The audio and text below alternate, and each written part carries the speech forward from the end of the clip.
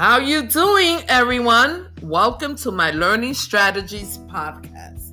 Today, we will discuss the importance of having a good place to study. First, anything that is in your study place that has nothing to do with studying can distract you from what you must do during your study time. Therefore, get rid of it. Second, be sure you have enough light to clearly see what you need to see without any strain or discomfort.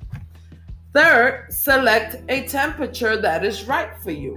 Whether you like it hot or you like it cold, make sure that the temperature works for you. Make sure your desk or table provides enough space for you to write comfortably.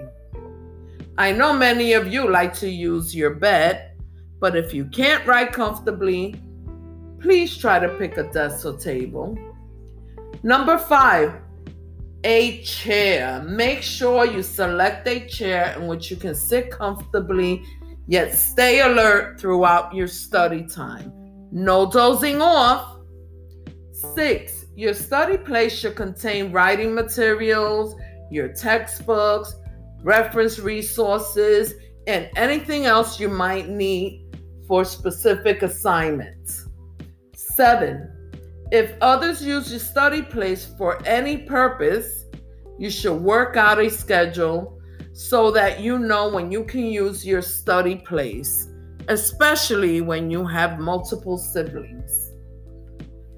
And last but not least, number 8, once you start to study, it's important to continue to study without being interrupted.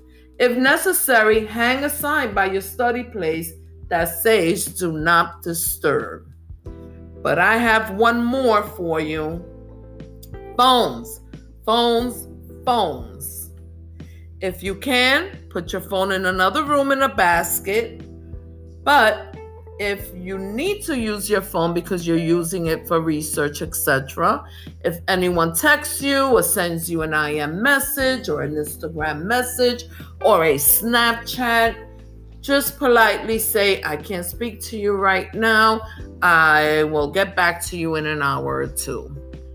You make up your own rules. And this has been my Learning Strategies podcast.